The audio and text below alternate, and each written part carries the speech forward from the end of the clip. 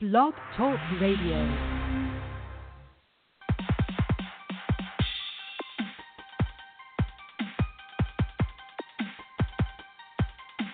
Intelligent, controversial, groundbreaking. The great liberators are coming. Hosts Amiri Brown and Kenyah White take on all topics intrinsic to the Black experience. No topic is too cold or too hot. Now, here are the great liberators, Amiri Brown and Kenyah White.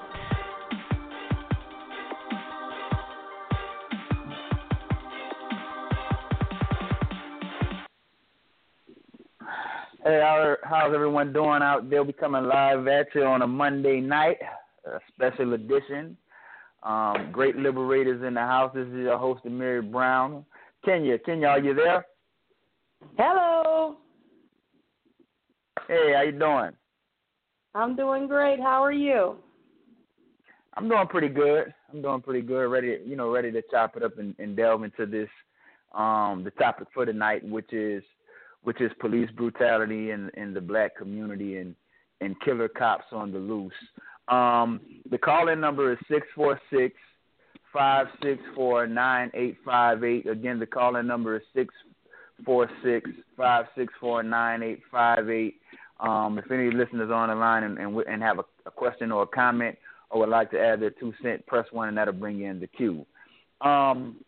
We decided to talk about this issue because just over the last several years, there have been several high-profile cases of Black men and women essentially being murdered by police officers. You had the case of Walter Scott in South Carolina, who was gunned down, shot in the back. That was actually caught on camera. There was other cases such as Ezell Ford, Tamir Rice, Eric Garner, on and on and on, and there has been little effort by the political apparatus and the power brokers to alleviate this issue, and it is a serious issue. We've also seen the militarization of police departments, all across the country, where you essentially have local police departments operating as quasi military forces, alien military forces, persecuting the citizenry, persecuting the citizens that they're supposed to protect and they're supposed to serve. And the most recent case that's been in the media lately has been the case of Stephon Clark, which was a tragic situation. I believe he was shot 20 times, and I think we have to be honest with ourselves and say that there has to be a reckoning. As a country, there has to be a reckoning.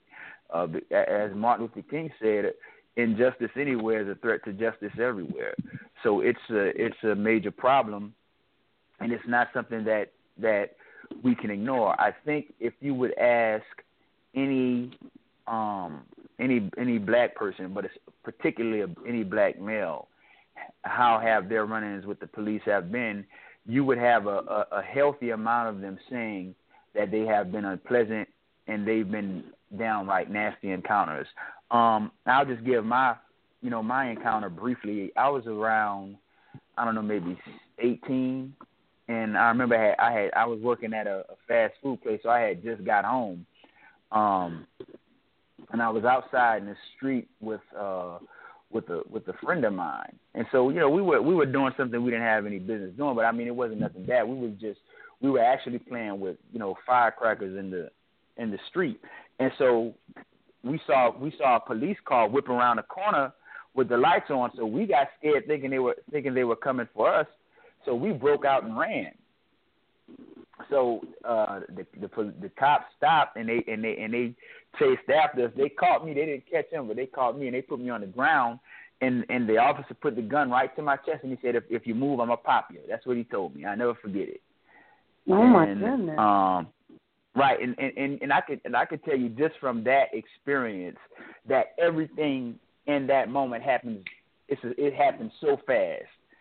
It happened so fast, and so they detained me. They put me in a police car. Now I'm in front of my mother's house. I haven't done anything, but they said that they gave the usual excuse that they always give. Oh, well, we were looking for a suspect in the area. Which we know that every black male is a suspect in their mind. Every black male is guilty of something, and is and deserves to be accosted and harassed by the police. But as I was sitting there, and these were young men, young white male cops, and I specifically remember how gleeful they were and gung-ho they were and trigger-happy they were at the prospect of wielding this massive power that the title and the badge of a police officer affords you. And so I was eavesdropping, I was ear hustling, and I heard, because they were just talking, just shooting the breeze with each other. And like one of the officers was telling the other officers about a story about how he chased the suspect into an alley, and how the suspect ran into the bushes, and he said he couldn't see him, but he was like, yeah, man, I had my gun there, man. If I would have saw anything move, I was going to light his ass up, dude. I specifically remember that. So it just goes to show you how there's this Dirty Harry mentality that seems to pervade many police departments. And I mean, and we know this to be true because we can look at the numbers. We can look at the hard data and say that there is a problem with policing in America, and not even just along racial lines, because believe it or not, most victims of police shootings are white, which we know that's relative to population, but it just goes to show you how that there is this bloodlust that is inherent and ingrained and interwoven into the very fabric of America. Because we know that America was built upon rape, robbery, murder, mayhem, destruction, displacement of native peoples. So this is something that America has a long dalliance with violence, and with violence against the least of these, perpetrating violence against those who are the least capable of defending themselves against that violence. So, what's some of your thoughts on it? We actually have a couple of callers in the queue. Just hang tight, guys, and we'll get you on and get your comments and your stories and your thoughts. Again, if anyone has a question or a comment, just press 1 and that'll bring you in the queue. Okay. What's some of your thoughts on it, Kenya? Well, some of my thoughts on it are that, we all know that the modern day cops they originated with the slave patrols, and it was built upon having, a double standard. A standard for them where they can act civil for the most part, definitely a different level of respect for each other. And then there was, the way they treated the others, meaning us. So this it's just a historical fact that they've been used to subdue people of color, not just black people, but people of color. And I think that working class and lower class white people, they can't be, they can't be too comfortable either, because they're not about protecting and serving the citizens. They are protecting the government and the corporations that pay them. We pay them with taxes, but they're not working for us. Right. They don't work for us directly. I don't think anybody is under any delusions about that. Right. But you know what? Because and here's something that I always bring up when especially white people, because what we mentioned, how that you actually have white people who are actually greater victims of police shootings. they often will carry water for the police. I think that we have this deistic way of looking at law enforcement and right and wrong and the nature of criminality and what it means to be a criminal. That whole thing with the cops and the robbers, good guys versus bad guys. Yes, there's supposed to be this very defined line between the two. A very fine line between the good guy who is supposed to be the cop and the bad guy who's supposed to be the robber. With that being the historical context of policing within America, how is it when we as black people voice our concern with police brutality and the extrajudicious killings of black people at the hands of the police? How is it that situations that take place in Chicago, for example, are used as the litmus for what is acceptable by the police? If the police are fundamentally a good guy organization or are there to uphold the law and protect the law, how are you using the behavior of criminals to justify and qualify that behavior? Because they'll always make that juxtaposition. Well, what about Chicago? That's what they say. What about Chicago? All black lives matter, blue lives matter. All that's killing that's going on in Chicago. So what you're really, when you do that, what you're telling me is that you essentially have the law enforcement apparatus of America acting as a criminal syndicate. I mean, that's something that we saw in Chicago with the Laquan McDonald case, where you had a cover-up of the facts of that case from the top down, where everyone was complicit and everyone was a part of that cover-up. Right. You see what I'm saying? So this is something that has to be exposed. And I think that there is a level of solution that could be had, but that's something that has to take place with a sense of realism of what is possible and what is not within the American social, political, and economic order. All right, calling 916. I'm bringing you on. Come on, if you have a question or comment, say your piece and be brief. Yeah, caller, you on the line. Hey, y'all. Hey. Hello. Can you hear me? Yeah, we can hear you. It's This Cookie.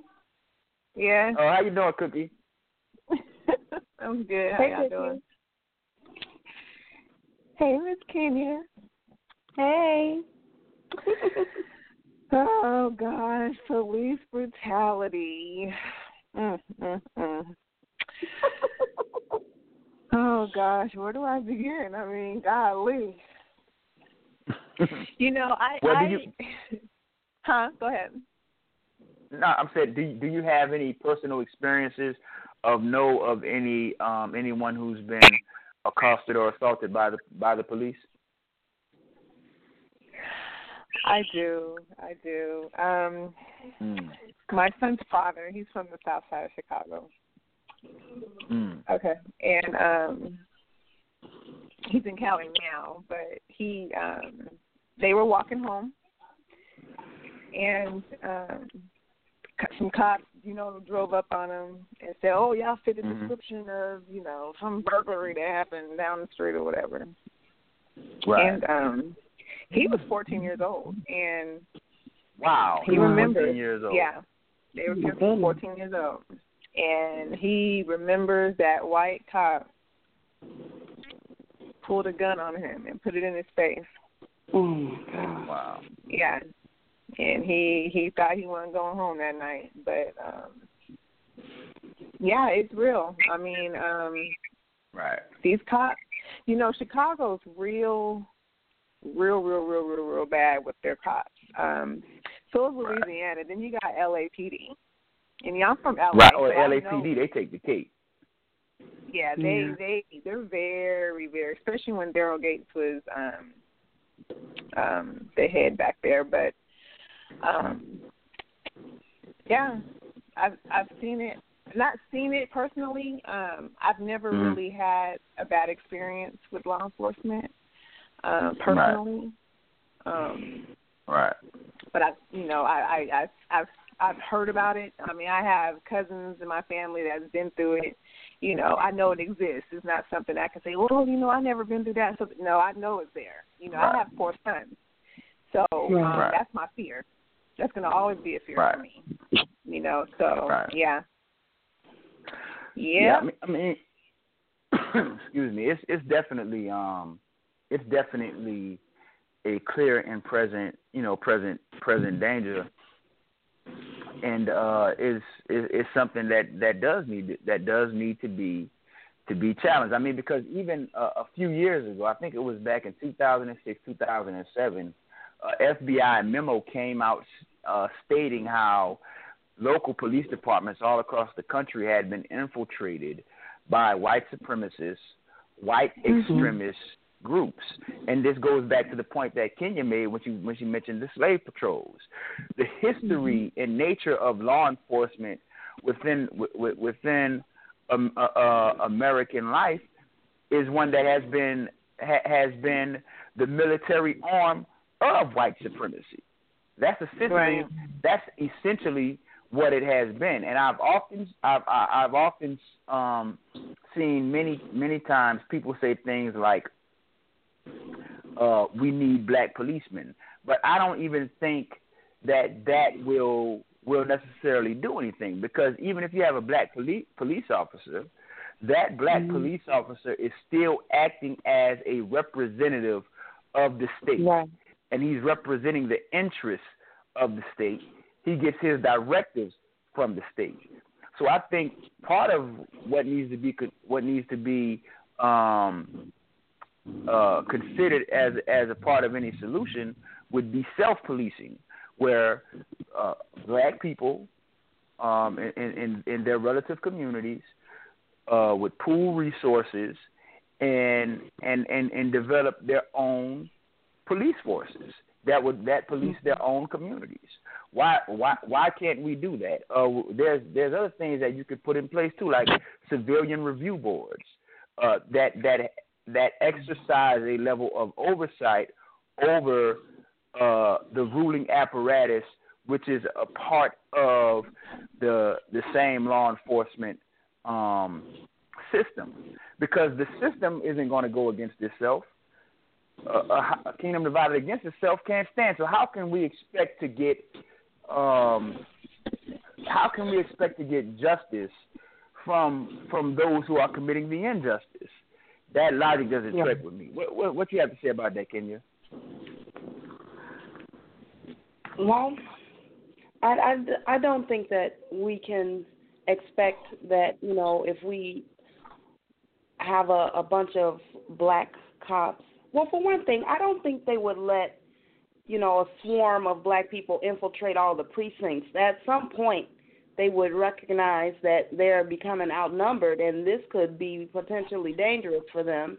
You know, I don't think that's, you know, beyond their scope of, you know what I'm saying, foresight to think, you know, okay, this is getting a little bit too black. You know, I think that they have been having, you know, those kinds of things in the back of their minds since they took us into slavery, of all the ways in which they need to thwart us, because we, you know, they don't want that retribution. And I honestly think that a bunch of black cops armed is going to feel like, you know, it might be coming on the horizon, and I don't think that they're going to let that happen. I think that before we would be able to take over, you know, have a majority, that they would do something about that.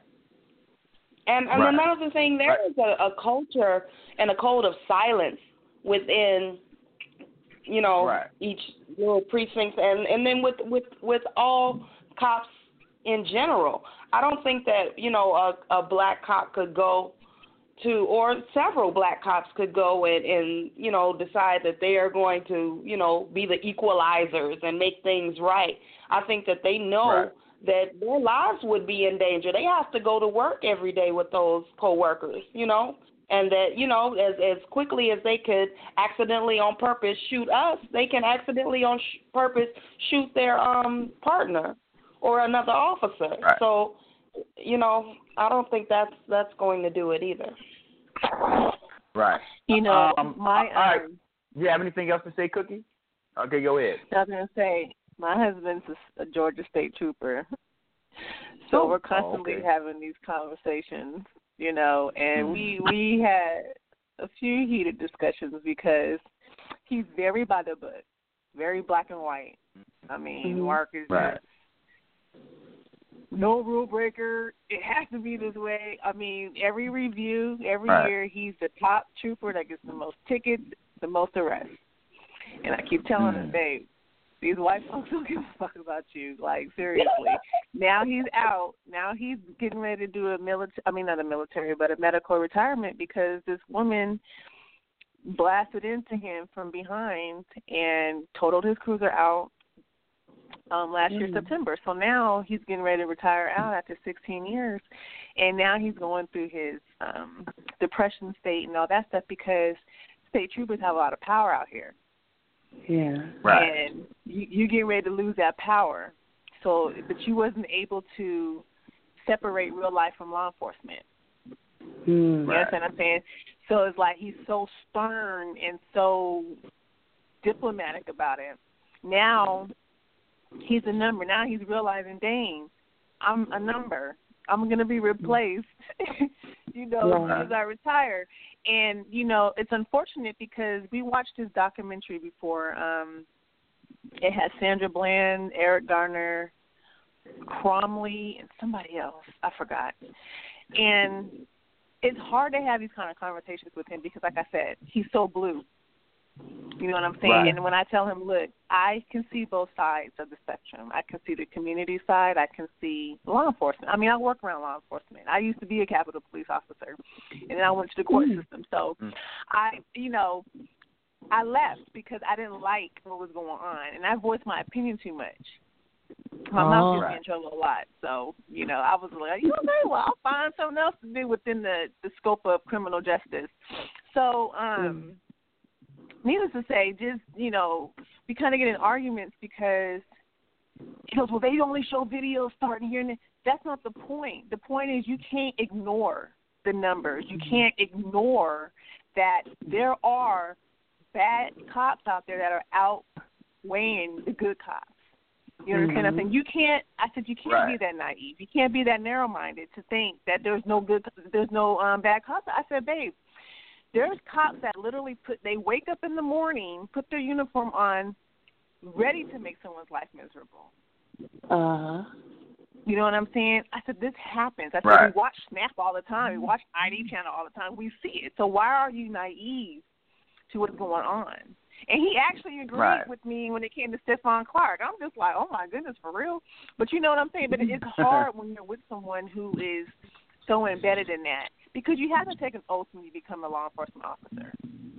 You know what I'm talking about? They have so much money from the legal people when they go through things like this. That's why they always get acquitted. You understand what I'm talking about? It's bigger. It's way bigger than just, going to court and it's on video and all this stuff. Nah, these fools got, like, so much money poured into them from the governor down. You know what I'm saying? So it's like it's hard to really get these cops to be, responsible and get the real, time that they deserve for murdering people. It's really hard. So I commend those who are really trying to get it out there and trying to get, the coverage in order for them to be prosecuted and convicted and things like that. But I'm telling you, man, that money is something else. And money talks. You know what I'm saying? I don't care how many times they show the video and it shows that they're guilty as hell. But that money, it's the politics that's behind it. You understand what I'm saying? So it's really difficult. Right. And I want to draw a line here. Thanks for your comment, Cookie. I want to draw a line here right quick, Kenya, because I think because we have to understand that all these things are interrelated and interconnected. Because what the previous caller just mentioned was a great point, which talked about the money that helps these officers when they're on trial and stuff like that. Mm-hmm. The major problem with a lot of these cases where justice isn't rendered are the unions. It's the police unions. See, we have to understand that, and what we also must understand when we start talking about unions is we have to understand the direct link to the Democratic Party. Matter of fact, many of the areas where these types of shootings and police brutality take place are in democratically controlled areas, like Baltimore, for example, with Freddie Gray, or Ferguson. Matter of fact, the prosecutor in Ferguson who put on that sham grand jury for Darren Wilson, Bob McCullough, is a Democrat. Sheriff Clark, I forgot his first name, but that coon, he's a Democrat. But if you notice, he's always on Fox News, which is supposed to be a right-wing conservative news station that carries water for the Republicans. But yet, Sheriff Clark is a Democrat, but he postures and he speaks as if he's a Republican. So we have to understand the way the political structure itself is interconnected. The major problem with a lot of those cases are those police unions. The major inhibitor to justice and to seeing that justice is done are Democrats.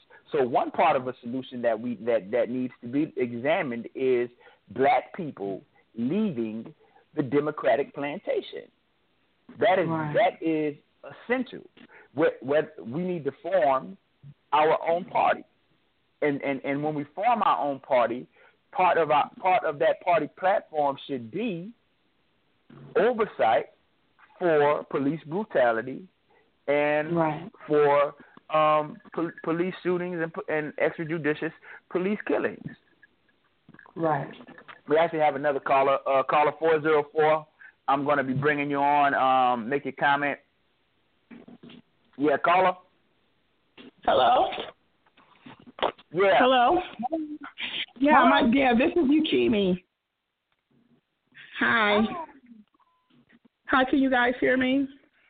Yes, I can hear you. How are you? Okay. I'm doing great. How are you tonight? I'm great. Thank you.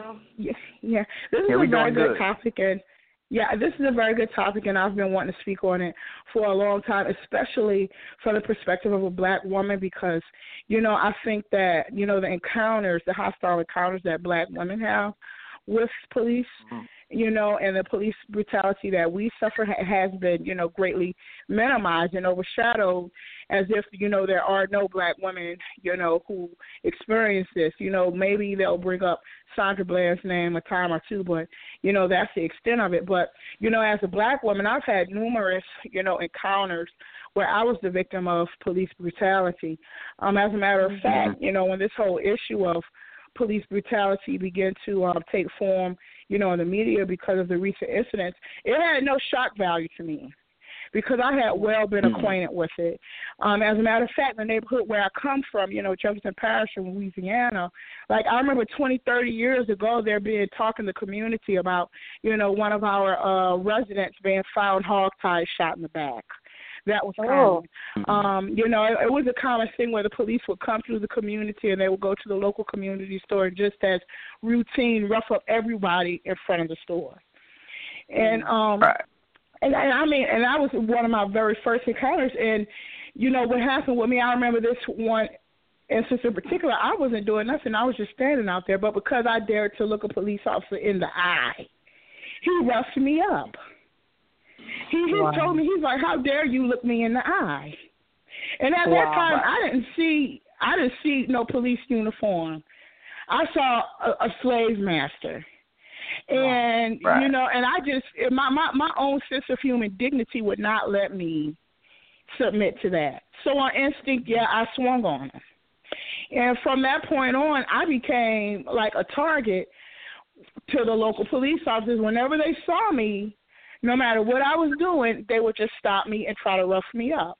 I remember one time, I sustained fractured ribs at the hands of a police officer because I was involved in an altercation, and I was calling them to my defense.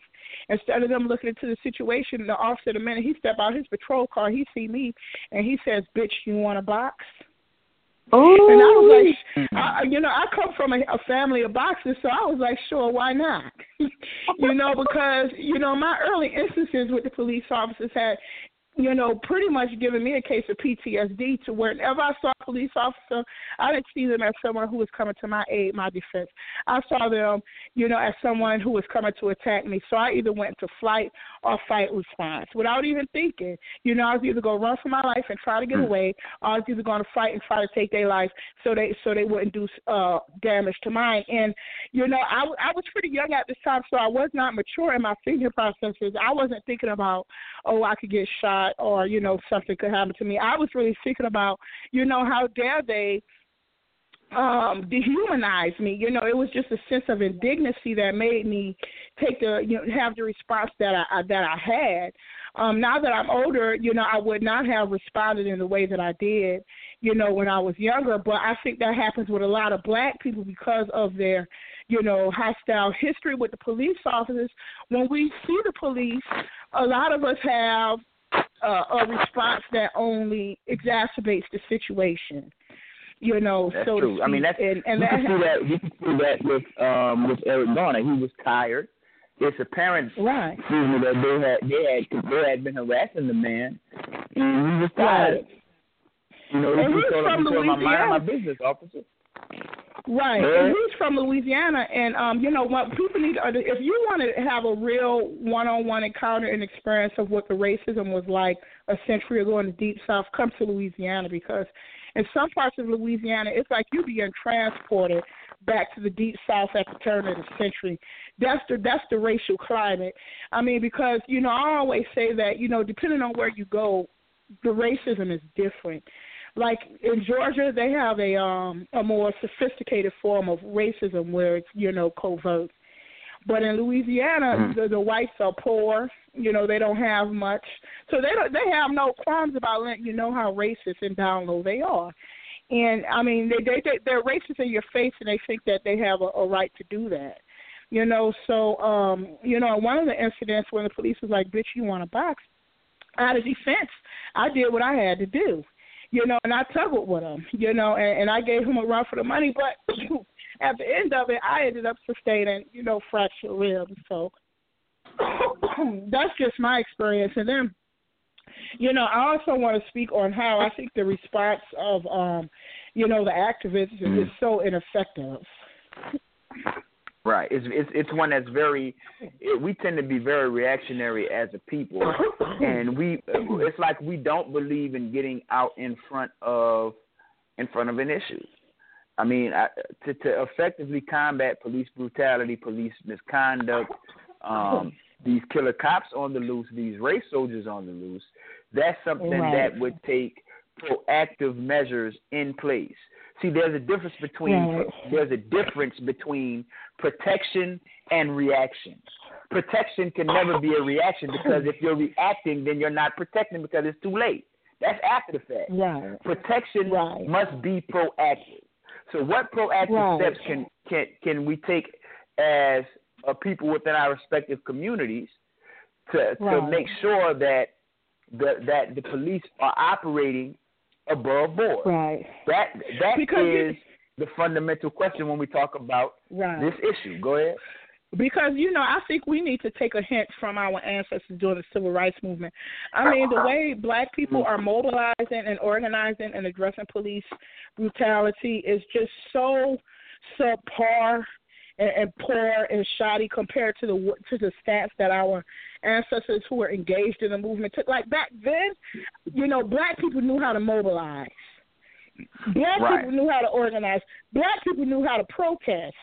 And it wasn't just getting in the streets, carrying signs, throwing over a trash can or two. I mean, they were targeting, the system, from the grassroots level to the legislative level. I mean, the Black Panther Party, they actually mobilized and marched to Congress with arms, armed. Right. And I mean, I don't know. I don't know if the powers that be have systematically. Now look at these clowns and these charlatans that we have perpetrating themselves in front of the people as some messiahs or some leaders. The main thing is how are we effective? What is effective and what works? And this is how come I don't subscribe to this ideology of separation or segregation as if that automatically equates to insulation and protection. It does not. Exactly. They do not have to be amongst you and integrated with you to harm you. They don't need that. They don't need to be amongst you. They don't need you integrated into the system to mistreat you or to harm you. So that is that is a shell game. That's all it is. You're not really solving the issue. You're not really solving the issue. Right. I think. And let me tell you. And the powers that be, they are making it clear in our face they're not going to change their practices. These little protests that the Black Lives Matter movement is not making a dent in these people's agenda. It seems like the more they protest, the more people they go out and shoot. They don't plan on de-escalate. Like, if it is the case in point, when it was at the height, of the whole drama and conflict, Barack Obama gets on the TV and he passes a law not to protect Black civilians but to protect police officers. Every day they sending out the message. We have no plans on showing any type of sympathy or taking measures to ensure justice in our community. But I don't even think it's that. Hold on, because I don't even think it's that per se. It goes back to what I said. A house divided against itself can't stand. So they're never going to disallow the police. Remember when because we actually got a glimpse of how President Obama actually thinks and thought about police very early on in his first term, when they had that beer summit with Louis Skip Gates at, I believe it was Yale University or Harvard, and he was arrested in his own home. And so at his first press briefing with the White House press, they asked President Obama about it, and he critiqued the police and said they acted stupidly. So we know that he got it on a personal level. But as a president and as a person who is a part of the very same system, he cannot go against that in any way that is overt. And I think that's how come the solution that we seek has to be up to the community and those in the community. The problem is that the people who are in the community are so demoralized that they lack the moral, ethical compass to tackle these issues in ways that are effective. So what you essentially have are Negroes proclaiming to be woke, proclaiming to be conscious, basically parroting each other with rote, learned ideas and ideologies. So this is how all of them say the exact same thing. We just got to separate. Man. And Martin Luther King sold us out, man. Brother Martin Luther King did. You know what I'm saying? Stupid. But then when Colin Kaepernick wants to protest essentially at his job, all of them jumped on the bandwagon talking about boycotting. Where do you think you got the idea to boycott from? You got that from the Civil Rights Movement and Martin Luther King. So what are you talking about? Right. Exactly. And, and that's the worst thing, because see, with the powers, they don't want Black people to know how to be able to organize and unionize and strategically move through the legislative and executive branches of government. Black people aren't getting anything done because we do not know how to maneuver through the legislative and executive branches of government. Getting in the street and having a protest and marching, that's not doing anything to make a dent in the impact on the legislative level. We don't have enough black people who are educated and have the skill set to strategically target and address these issues on the legislative and executive level. And that's what the government wants. They don't want us to be educated on how to do this. Like for me, for instance, I knew that I was the victim of injustice, but because I felt so powerless at the time, I didn't know how to deal with those issues as a young person, how to write a grievance, how to go to internal affairs. I remember seeking help trying to get that done, and I got doors shut in my face. So my only thing I felt to defend myself was to resort to the street level and get ignorant and try to engage in a slugfest with the police. And that's the typical response of black people. We take it to these ineffective street level means going out here in the street, marching, protesting with signs, setting shit on fire, turning over trash cans is not going to get anything done. You know, the Civil Rights Act got passed because Lyndon B. Johnson signed the bill. You know, we need to know how to penetrate to the legislative, level and to the executive level and work within the system to get things changed. But black people have been duped into believing that the system does not work for us, so we don't even try to get into the system and change things on a systematic level. Exactly. And thanks for your call, Yukimi. And that's exactly right. That's exactly what I'm talking about, man. This pie in the sky rhetoric, talking about we need to just separate black power and all that. I mean that sounds good, but the problem is it only sounds good to us. In the real world, where the levers of power are controlled, that doesn't do anything. So how do we engage this system in a way that is effective? And this is how come many of them cannot appreciate the brilliance of someone like Martin Luther King. They see Martin Luther King as a fundamentally flawed black man whose loyalties to black people are questioned, even though he gave the ultimate sacrifice. Why is that? Why do we do that? And this is how come we haven't effectively engaged this issue. Because even, like I said it, I'm not participating in the NFL boycott.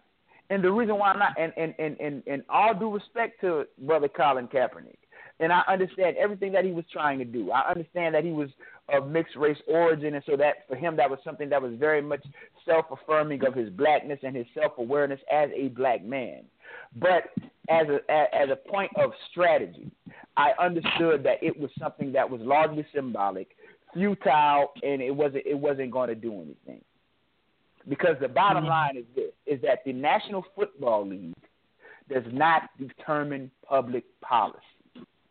Period. Right. Their policy by the NFL. So why am I boycotting the NFL for? But I bet you if you ask all of those who participated in the NFL in the NFL boycott, who is your local councilman? Who is your local sheriff? Who is your local alderman? Who's your congressman that represents you in Congress? Who is the state senator for your state that represents you in the Senate?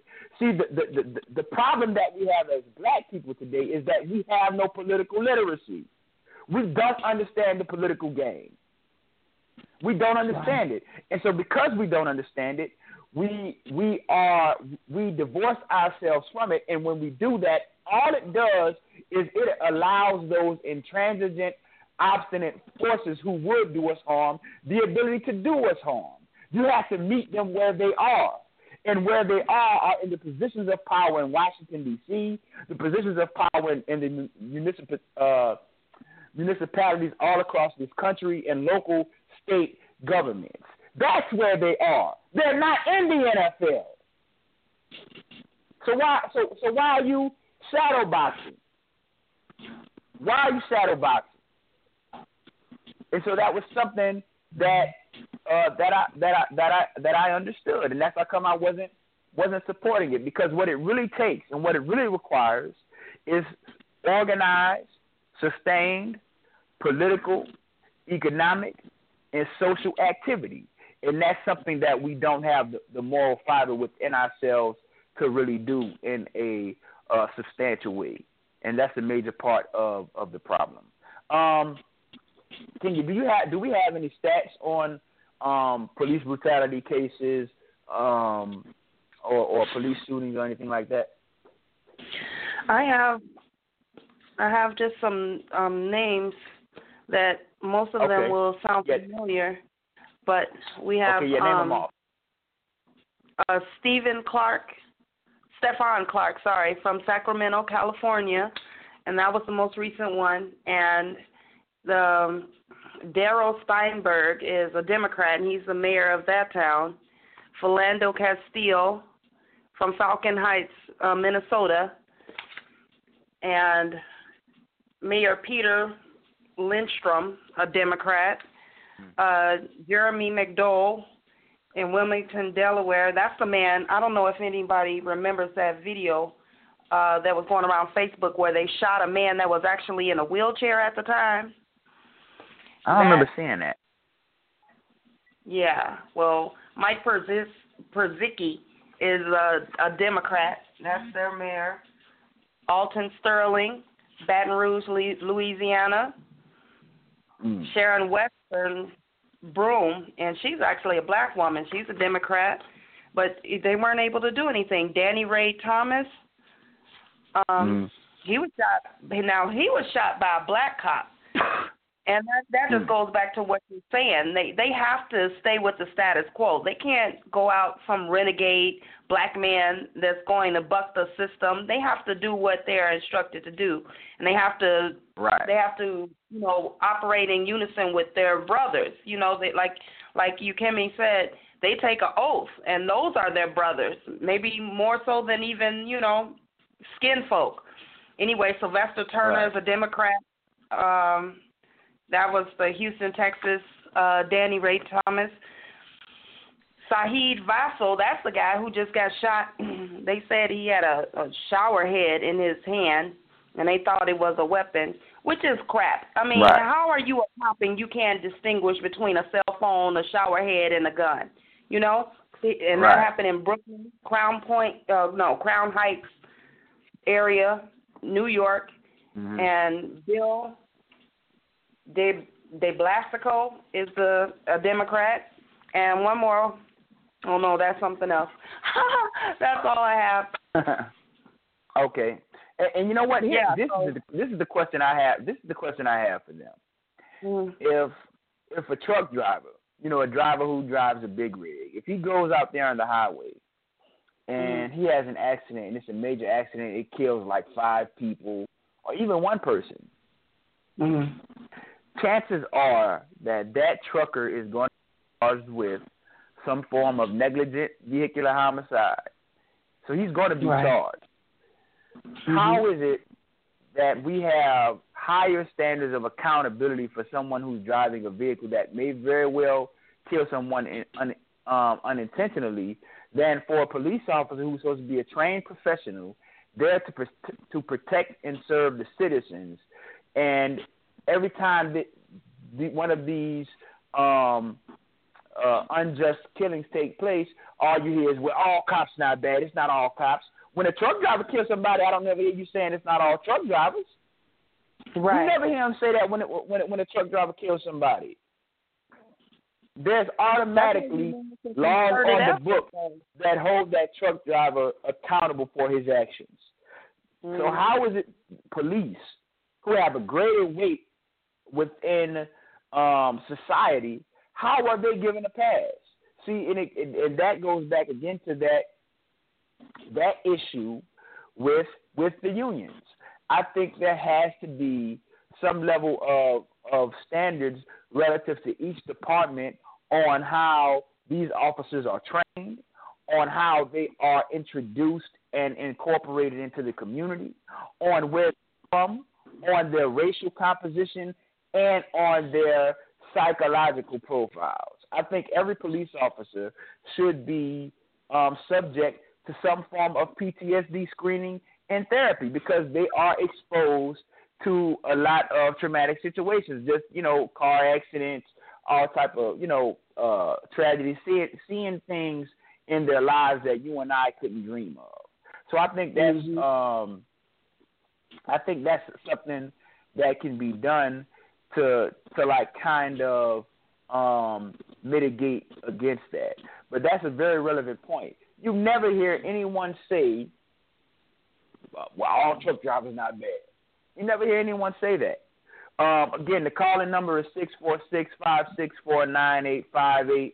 We have about 15 minutes left for the show. If anyone has a question or a comment, any listeners out there, press 1 that'll bring you in the queue, and you can come in and give your story or your testimony of your run-in with the police. Matter of fact, my wife, her uncle was actually killed by the police. Oh my God! Yeah, he was actually killed. They shot him in the back, and they just let him, lie there and bleed out. And so this is like, I can only imagine the pain that someone like Michael Brown's mother felt with that. So it's a very pertinent, important issue that we do need to turn up the heat on, and really talk about in ways that are serious, because again, as I said, it's a major problem. Have you had any run-ins with the police yourself, Kenya? No, I actually have not had any run-ins with the police, but I have definitely witnessed other people being jacked up and harassed. My son, who was, I guess, 14 or 15 at the time, he was walking through the common areas of this area that we live in, and, a cop came up to him and started telling him that, where's your ID? Let me see your ID. And my son wasn't old enough an ID. He had a school ID, but he wasn't just walking around with it. It wasn't school hours, and right. I didn't witness it, but he told me about it and said that, it was only because a black woman was sitting on her porch, and she was saying to him, leave him alone. That is a child. You can't look at him and tell that is a child. That is a little boy. Leave him alone. Right. And so, they just, I don't know, I guess just to put the fear of the cops in him, because my son, he's just a medium stature, little dude. He doesn't look much older than he actually is.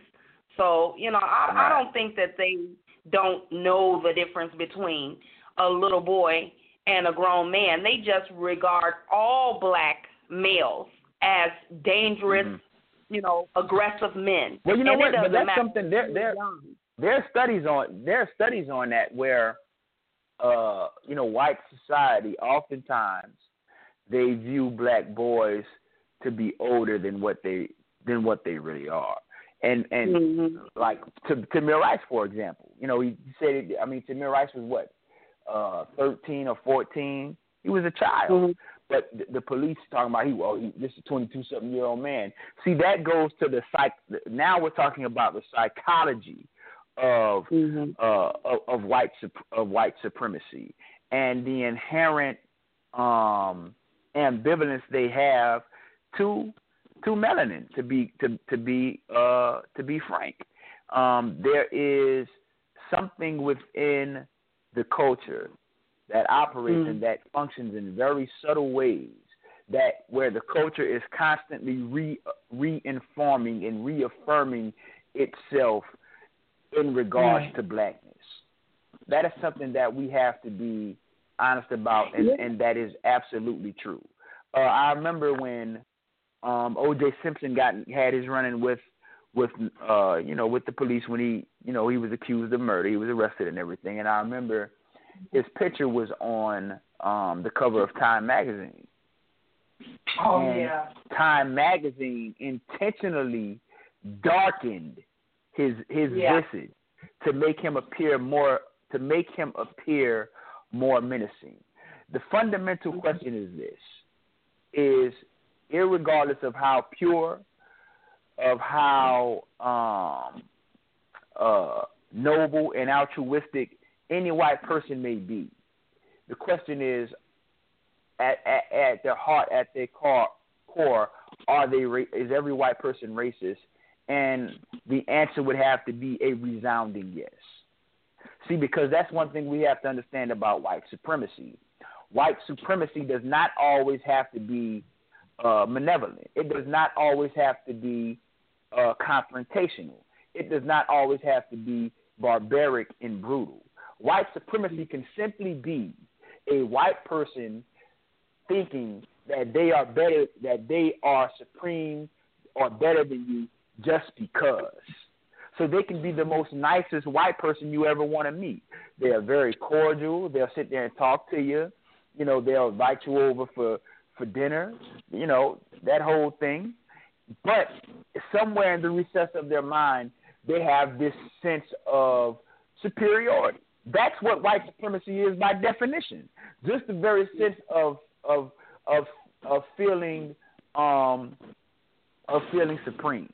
And so that's something that we have to be honest about too. And what it does is it creates an environment that is dangerous for black people and especially black youth. Like, I think one of the most sobering moments in my life as a parent, as a father, I have a son. He's, you know, at the time he's 17 now, but at the time he was 16. And this is when you had all these high-profile cases going on with the police shootings and everything. Mm. And I remember he was getting ready to go to school and he was outside. And I realized that when I looked at him, I saw every other black youth that had been killed by the police. Right. That there was no differentiation between my son and one of them. My son is them, and they are my son. That could very easily be my son. Right. So that is something that was, that was sobering. And even with that being said, because we talk about how, well, parents have to give their kids the talk. We have to realize that you can do everything the police say and still get shot. Exactly. You can do everything they say, pose no threat, be 100% compliant, and still end up dead. Look at Philando Castile. Right. Look at the social worker in Miami. He was laying on the ground. I mean, not Miami. It was in Florida somewhere. He was laying on the ground with his hands in the air, and the cops still shot him. Right. The cops still shot him. And what justice was measured out? You're just going to pay a little measly settlement and think that clears your ledger of the that's drenched in the blood of black people? No. There has to be a reckoning for this type of activity and behavior in where you persecute, prosecute, miseducate, and slaughter of people who have done you no wrong with impunity. Right. That's what needs to be done. Because I remember even like with President Obama, and I mean I think we have to acknowledge for all the optics and the visuals of what the Obama presidency represented, it was very much a failure in terms of race relations in this country. That's number one, because white people will forever be racist. That's just what it is. Mm-hmm. And for the hopes and aspirations of black people. I think we have to realize that nothing we do will ever be enough. Right. It will, excuse me. Right, it will never because be what enough. What they're doing is not because of something wrong with us. It's because of something wrong with them. Right. Exactly. I'm saying, I think we might have another caller here. Hold on one second. Okay.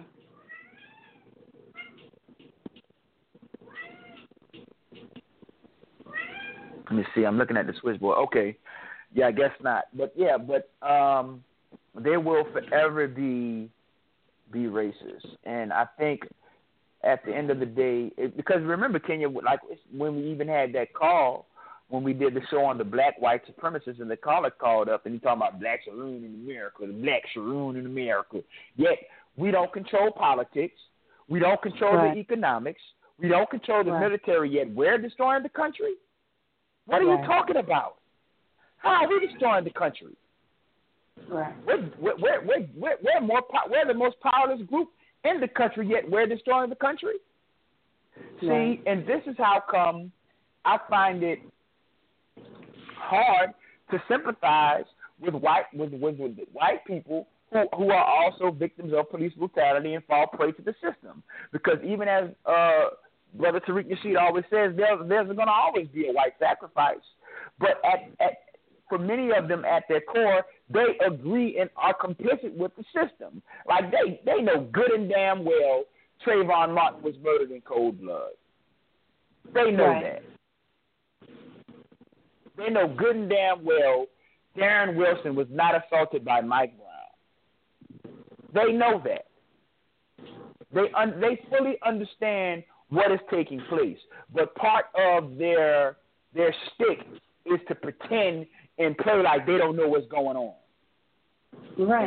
Because that's what they say. I mean, we got to see all the evidence, And he was assaulting George Zimmerman. The bottom line is the operator told George Zimmerman punk ass to stay in the goddamn vehicle. Period. Right.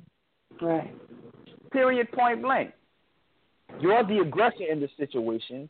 You're the instigator in the situation. You have the element of surprise. You have the advantage in every way because you have the gun. Right. Does anyone really believe that if George Zimmerman didn't have a pistol, he would have followed Trayvon Martin? No. Does anyone really believe that? No, he wouldn't have followed Trayvon Martin. But you knew you had a gun, so you felt empowered with that gun. And that goes back to the call I was just mentioning. We talk about we need the guns to protect us from the black because America has more guns floating around in it than any other industrialized nation on the planet. Right. And that is something that is ingrained and interwoven with, number one, it's lust for blood, and number two, it's racism. All those things are interconnected and interrelated inextricably.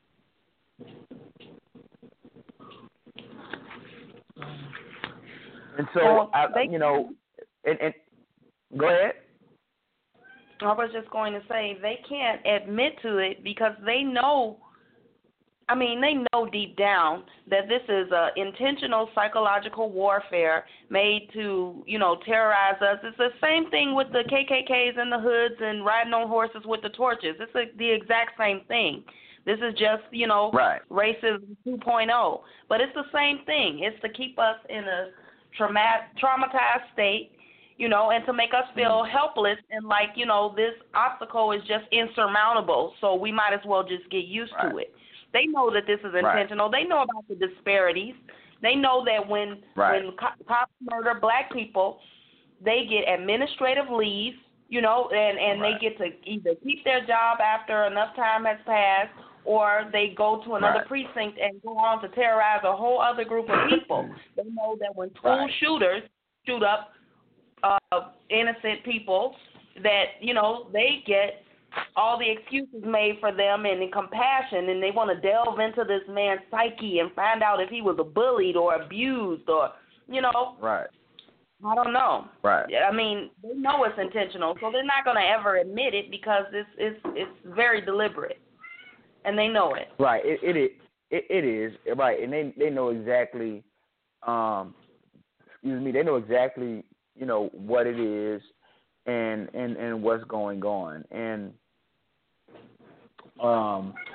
like even President Obama, he did do things with the Justice Department because I think he ended up breaking up that police department that Darren Wilson worked out of in Ferguson because it came out how that they were using the legal apparatuses there as a means of economic racism, where that they would give people tickets for money, like they were running an entire racket.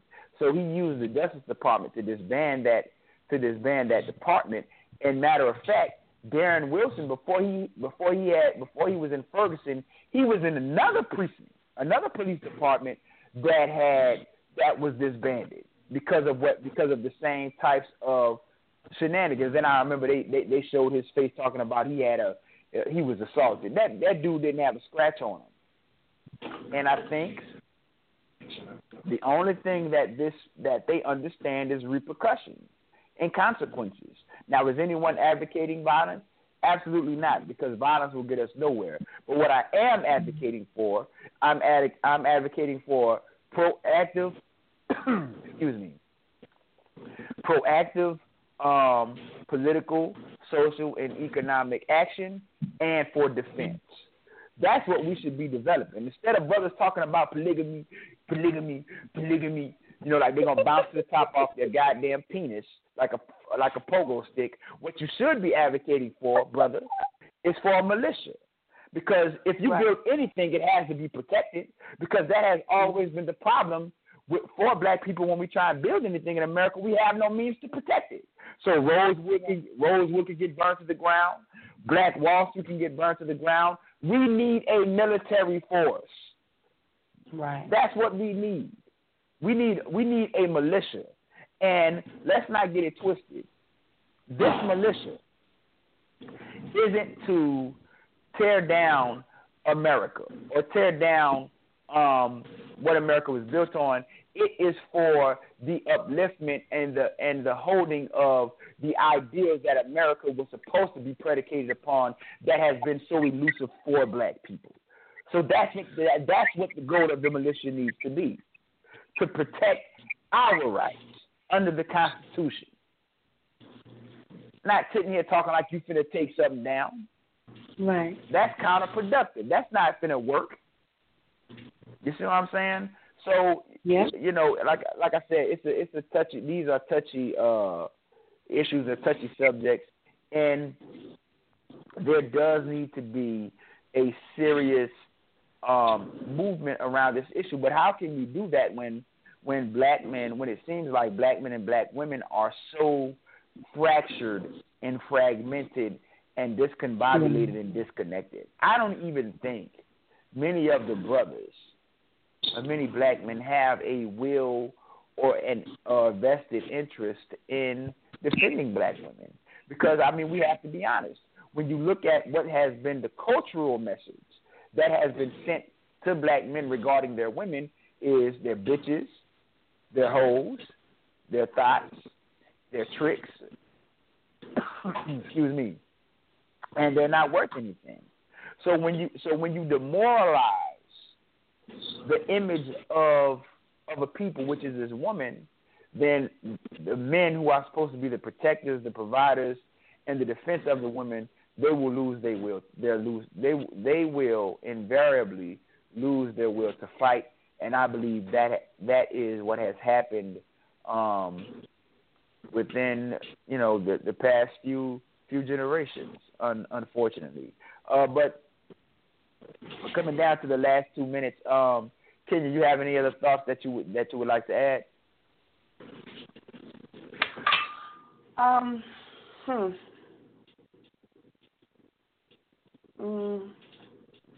Nothing comes off the top of my head. You pretty well covered it. Okay. All right. Well, I want to thank everyone for listening. I want to thank all the callers for calling in, giving your 2 cents, sharing your stories. We appreciate it. We're things are going to be in flux with the show. It's going to be fluctuating on different days just because of scheduling things like that. But we're going to continue to do what we're doing. Continue to build this platform. We added over 100 subs in 1 week, so that's good. So it was a good show, Kenya, and we'll do it again soon. All right. Take care, everybody. Be safe out there. All right. Godspeed.